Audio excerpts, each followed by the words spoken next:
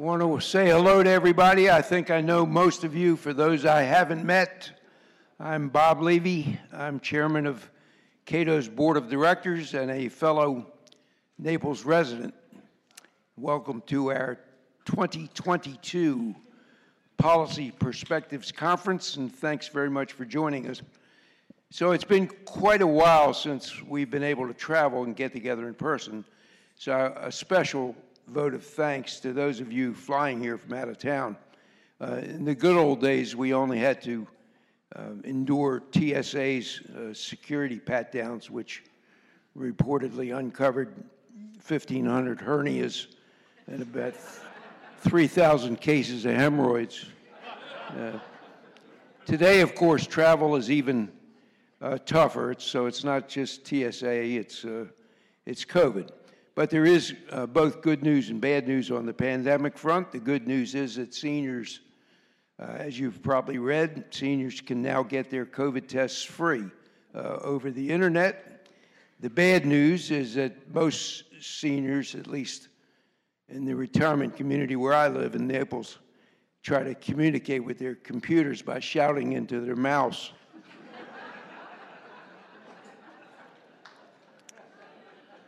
Regrettably, the messaging from CDC is still a bit confusing. So the guidance is either to wear an N95 mask or a KN95 mask, or if neither one of those is available, then just wear 95 masks. In fact, it's the N95 rather than the KN95 that affords the best protection. But again, you have to remember those seniors. Again, in my Naples retirement community, if anybody yells N95, one of our residents always hollers, bingo.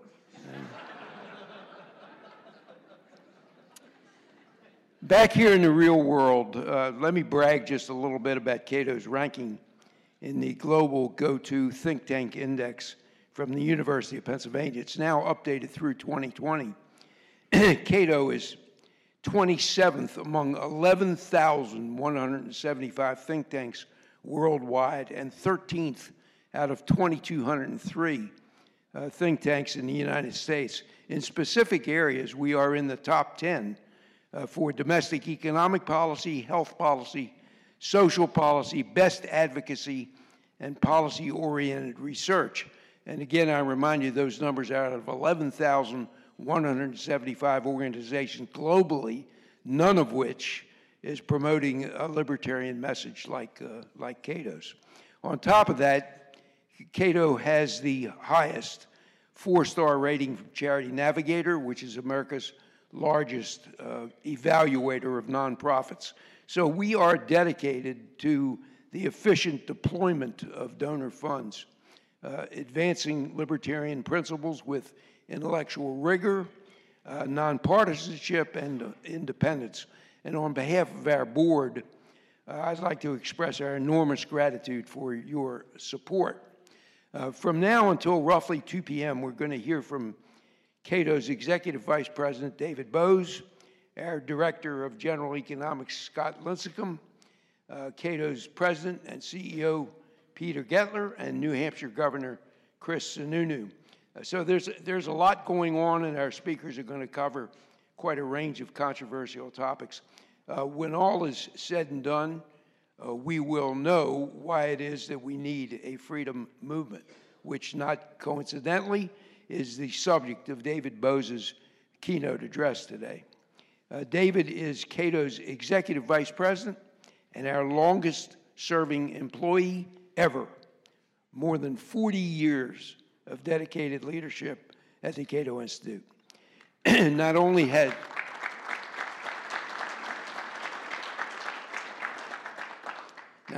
David played a key role in the development of Cato, but he's been an acknowledged superstar within the libertarian movement.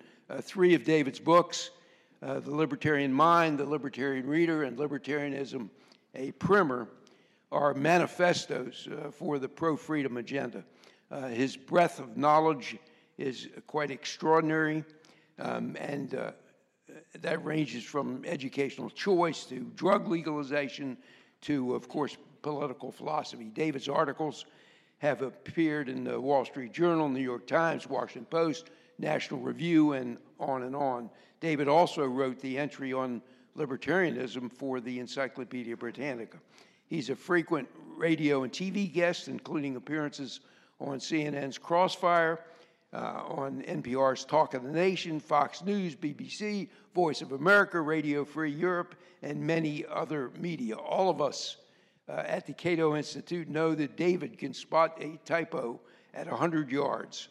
He guarantees that everything we publish is rigorous, principled, and factual. And for me personally, it has been an immense pleasure to work with David over the past 25 years. So please join me in welcoming Cato's Executive Vice President and intellectual godfather, David Boaz. Thank you, Bob. And it's certainly been a pleasure working with you and with the various CEOs that I have dealt with in my time at Cato. Some people think being in one place for 40 years shows a lack of ambition. I had about 5 jobs in the few years before that, and I discovered that when you find the right place, you might as well stay there.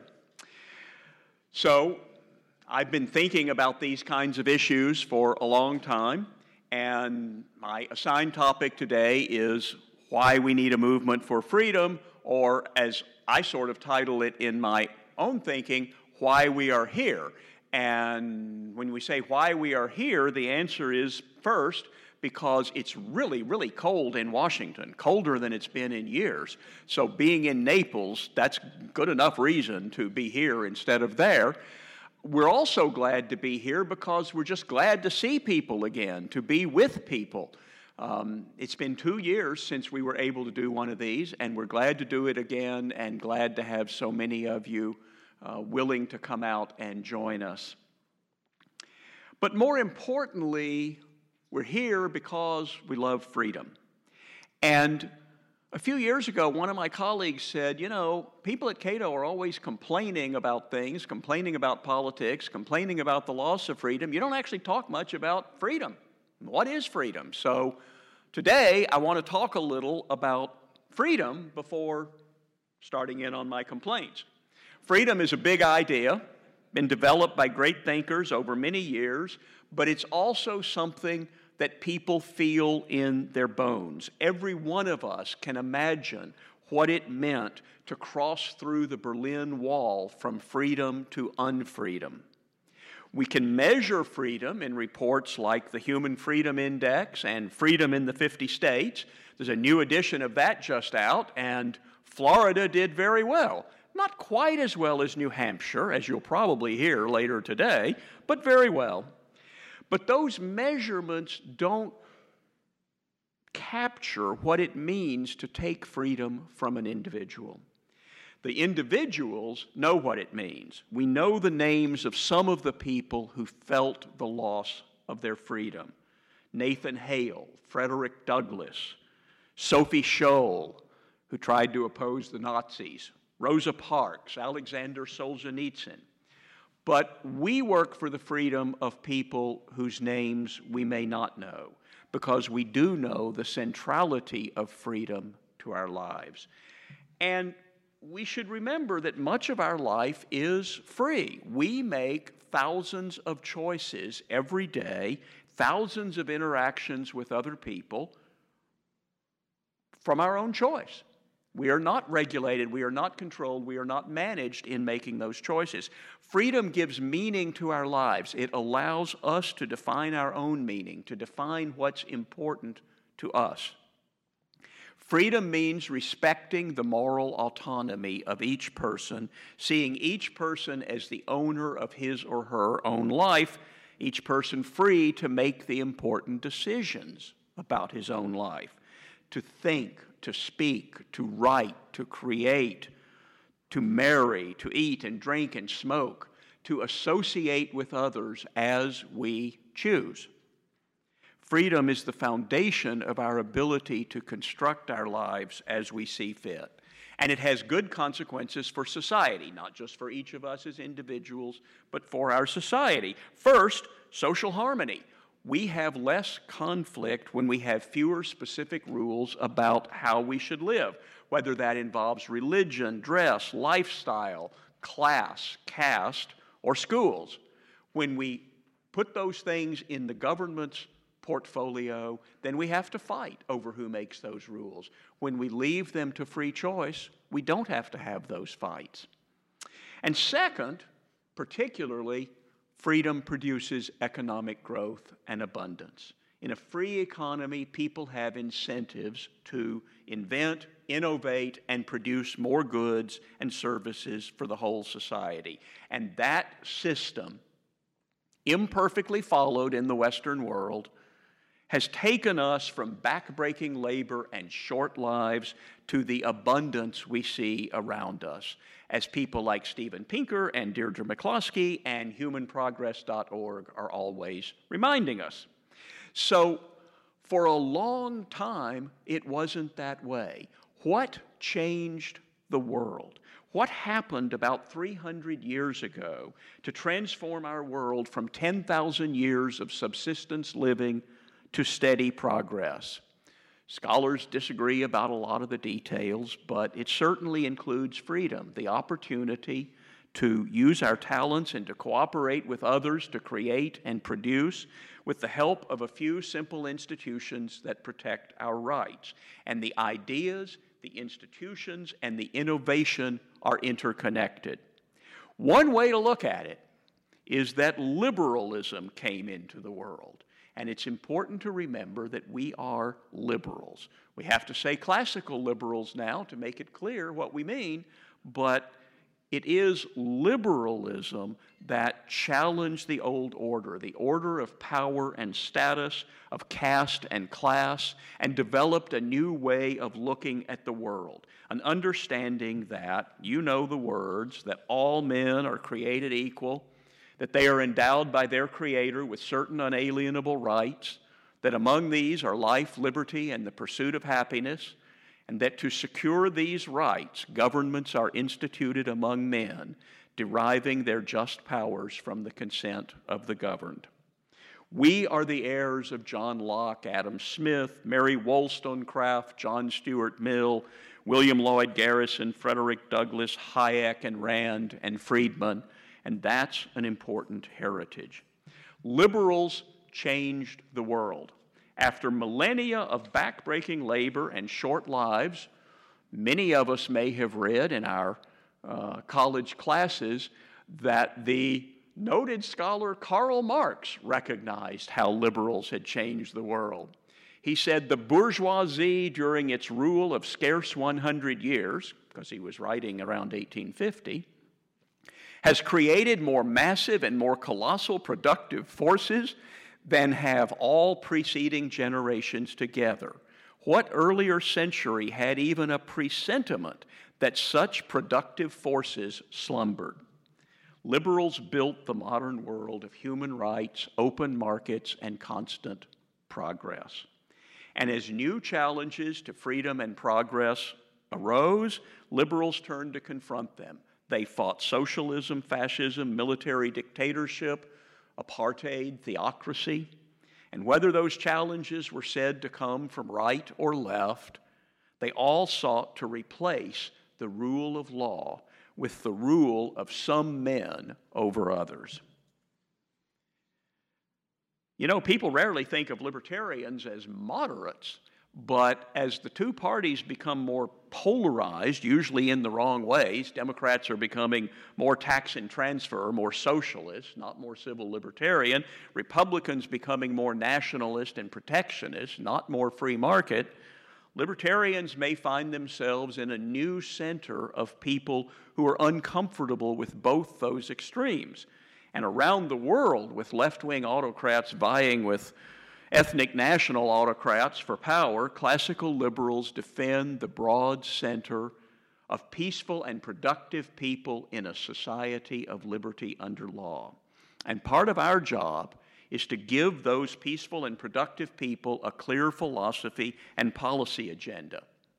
When I was doing interviews about my book, The Libertarian Mind, a few years ago, I regularly said, libertarianism is the idea that adult individuals have the right and the responsibility to make the important decisions about their own lives.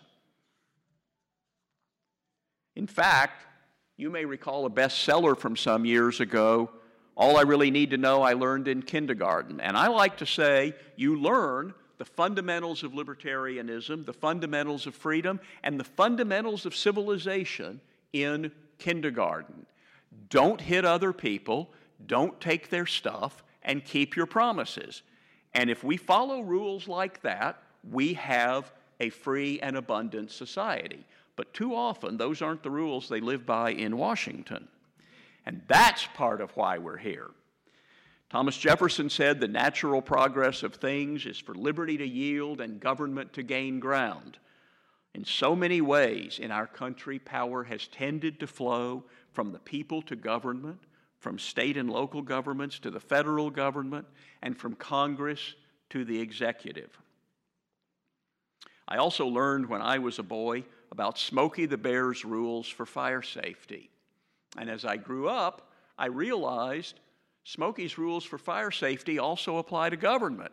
Keep it small, keep it in a confined area. That's pretty much what Article 1, Section 8 of the Constitution does. And keep an eye on it, and that's kind of what we do. So how do we do that? What do we do?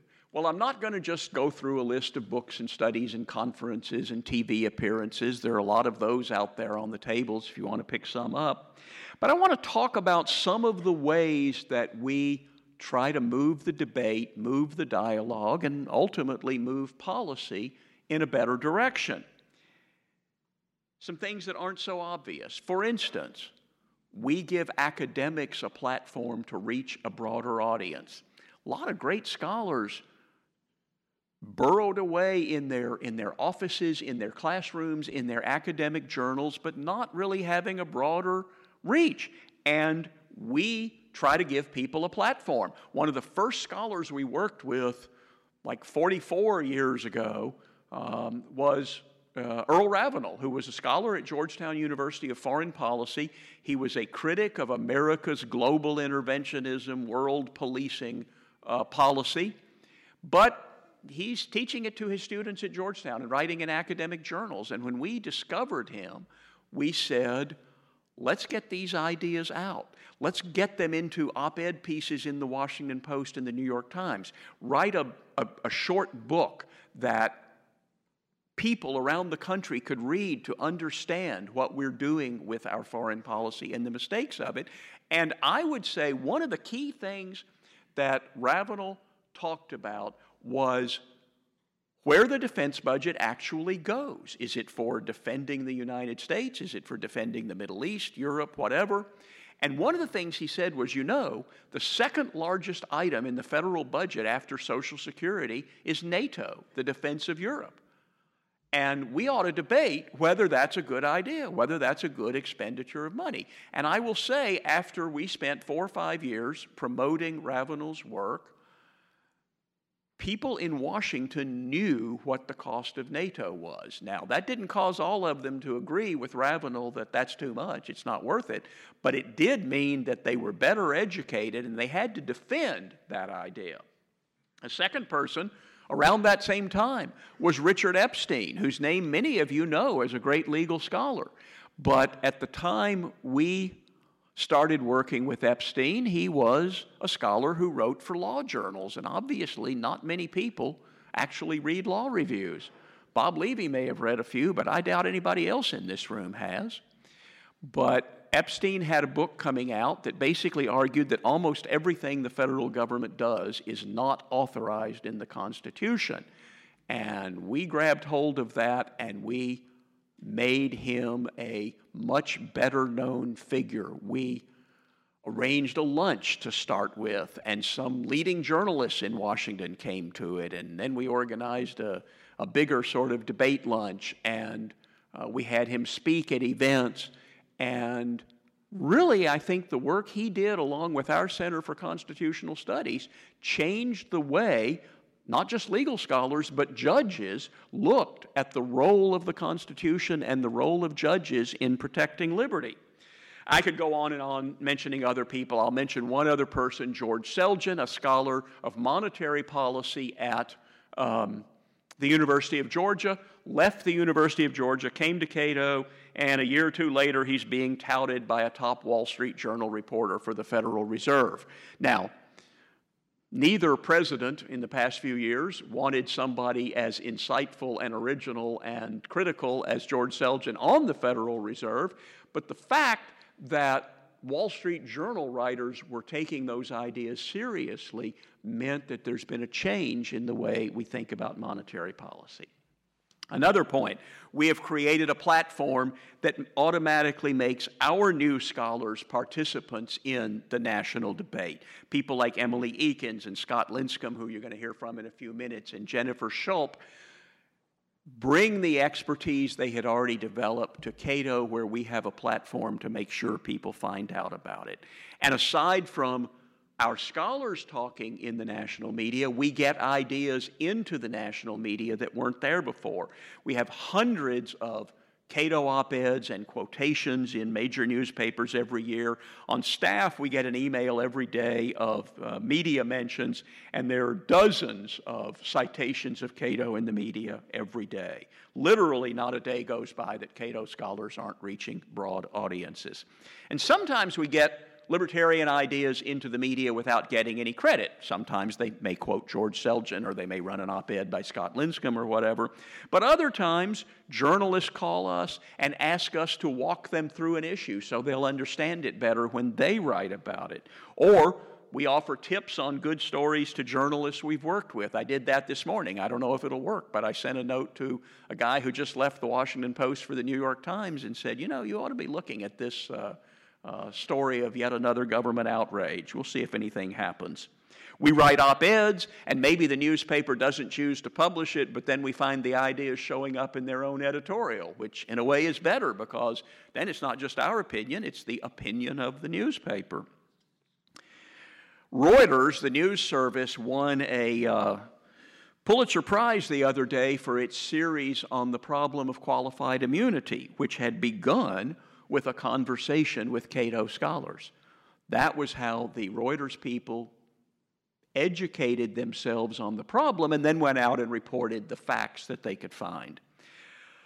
Another thing I always like to think about is we give people the courage to do what they know is right. And a couple of classic examples of that from some years ago were Kurt Schmoke, the mayor of Baltimore, and Gary Johnson, the governor of New Mexico. Both had been thinking about the fact that the drug war isn't working. But it was after they talked to Cato, they read things from the Cato Institute, that both of them decided to come out and try to start a national debate on whether the drug war is working. And just recently, a couple of senior scholars on the House Judiciary Committee had known about the problem of qualified immunity, but they never made it a priority because it seemed too obscure and complicated to tackle without any real intellectual or institutional backing. And when Cato got involved in that issue, with Clark Neely joining us a few years ago, and spent time with those staffers, they had the resources to need to move, and the committee chair emerged as a leading advocate for reform. So those are ways that we didn't necessarily persuade people to be on our side. We found people who were already thinking that way and showed them that they're right and that there would be intellectual backing if they decided to speak up for what they know. And similarly, we put big ideas on the table that wouldn't be there otherwise. The idea that the Constitution establishes enumerated powers. You'd think that's pretty obvious, but before Cato's Center for Constitutional Studies and the work of Richard Epstein and Randy Barnett and Roger Pilon, that sort of wasn't understood. People understood that there was a Bill of Rights and the government can't do anything that is prohibited by the Bill of Rights, but they didn't understand that The government can't do anything that it isn't authorized to do. Delegated, enumerated, and thus limited powers. And so it was a champagne-popping day at the Cato Institute when the Chief Justice of the United States began a Supreme Court decision by saying we start from first principles. The Constitution creates a government of limited powers. That's what we had been trying to persuade them of. The war on drugs I was just talking about.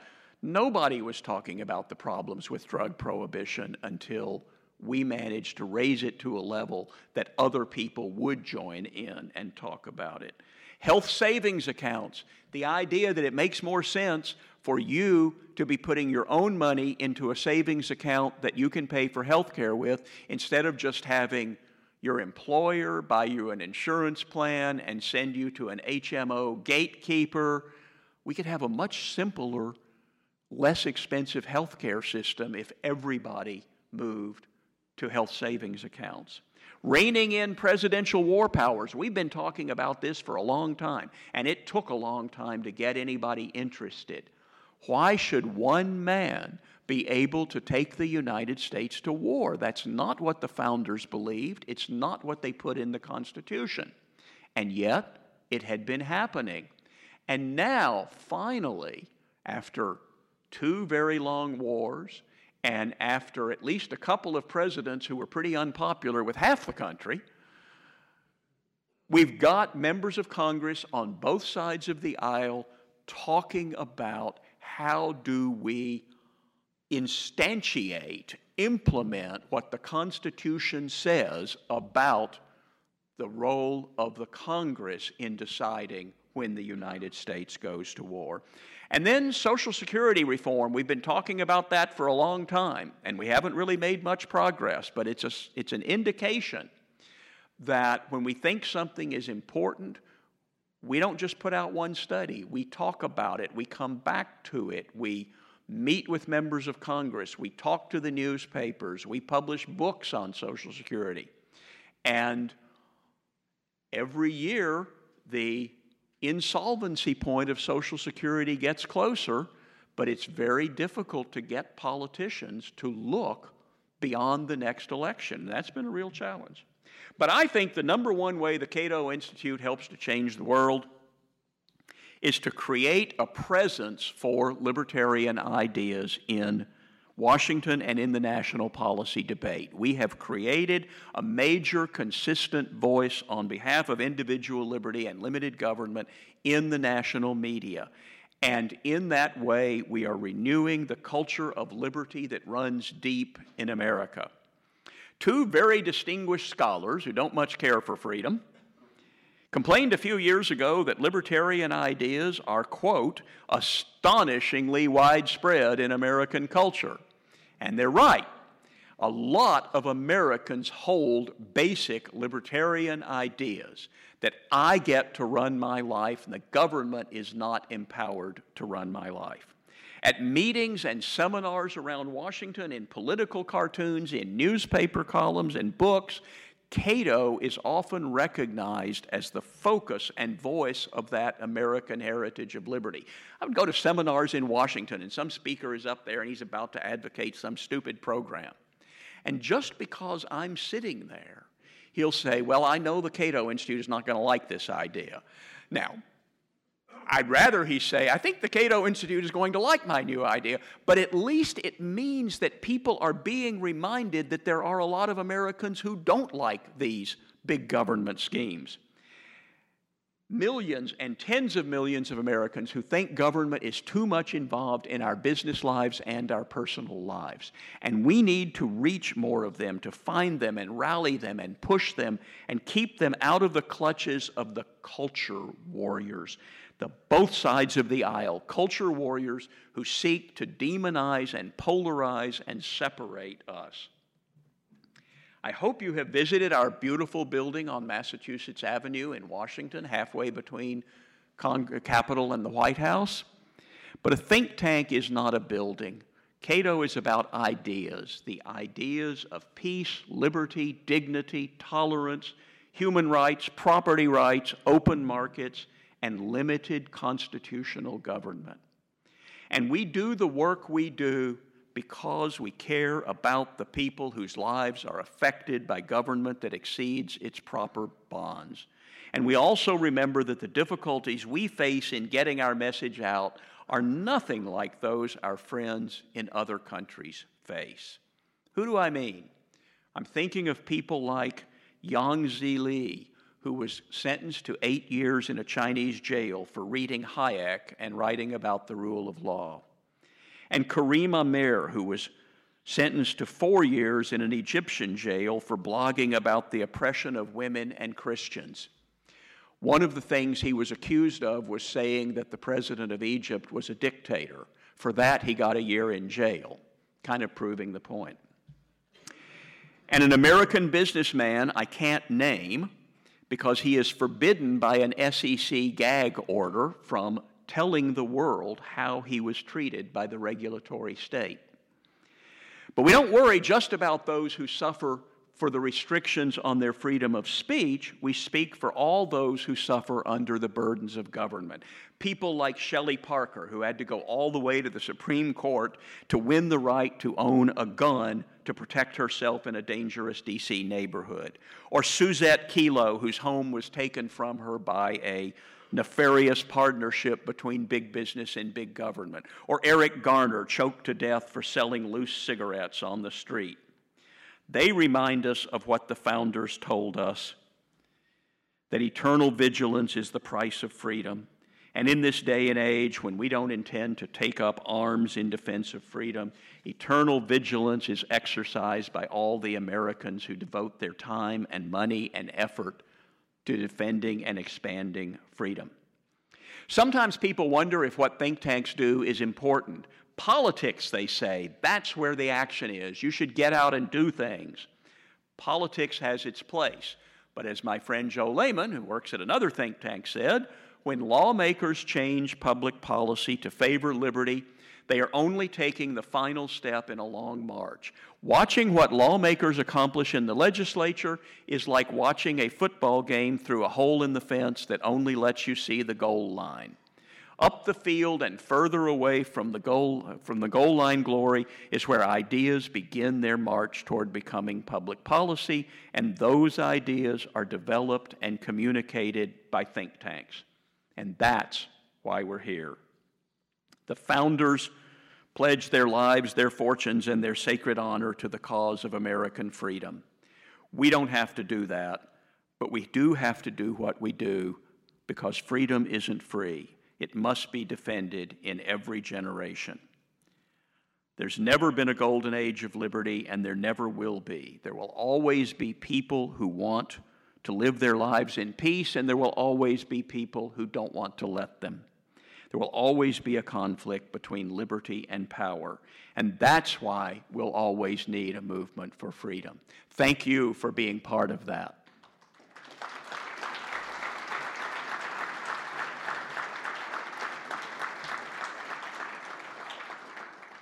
Now, I believe I've left just a couple of minutes for questions, and if there are any questions, raise your hand and somebody will bring you a microphone. And if there are not any questions, there will be more time for questions for Scott Linscomb.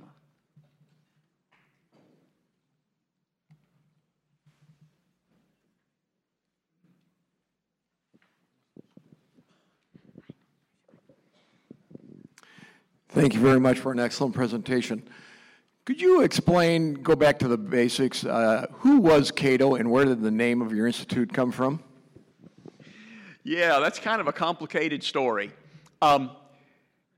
In the 18th century, it was very popular to sign political articles with names from Greek and Roman history. You may remember from college the Federalist Papers, although they were written mostly by Alexander Hamilton and James Madison, they were signed anonymously as Publius. And in 18th century England, there were two writers, John Trenchard and Thomas Gordon, who signed their essays Cato. And they were admirers of Cato the Younger, the last Republican who stood against the tyranny of Julius Caesar. They believed they were standing against what they saw as an incipient tyranny in England. And what they were doing was taking the great ideas of people like John Locke and Algernon Sidney, who was a very big liberal at the time, and applying them to political issues, policy issues. And so the founders of Cato Institute believed that what we were going to do was apply the great ideas of scholars like John Locke and Friedrich Hayek to policy and political issues, and that's why we're named Cato. It's a little complicated. I would like to ask you what the strategy is for Cato to deal with the enormous group of voters, the young people, the millennials, who do not embrace all of the things that you just mentioned today. What is your strategy to reach that group of people? Well, first, I have to point out to us older people that millennials are no longer young people. Millennials are middle-aged people. Now we're trying to reach, I guess, Generation Z. It's an interesting question about today's young people. They clearly, in so many ways, have more freedoms available to them than any people in the history of the world. They have so many careers available to them. They are carrying all the knowledge in the history of the world right here in their pocket. They want to make their choices about everything from how to work to where to work. Any of you who are employers right now are noticing people are getting very strong opinions about where they should work. They believe that every person should be free to decide who to marry, what to smoke, all those things. And yet somehow they do believe that the government could supply us with a lot of benefits and ought to do more of that. So first, we want to try to get them to see the contradiction. As I think a colleague of mine was saying just yesterday, you're young people. You're supposed to be rebelling against the man. So it doesn't make any sense for you to say, let's give the man a lot more power. So we want to get that across to them. We also want them to understand what it is that gave them a world of Pelotons and smartphones and the internet and all of that, and that is the liberal capitalist system. And we have to tie that to the social tolerance and social liberalism that they believe in so deeply, that people of every race and every gender and every sexual orientation should be treated decently and treated equally. And I want to tell them that's liberalism. That's our kind of liberalism.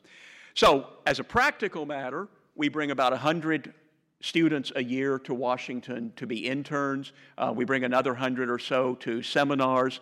We have, obviously our website is available to young people, but our website, libertarianism.org, is particularly targeted to young people.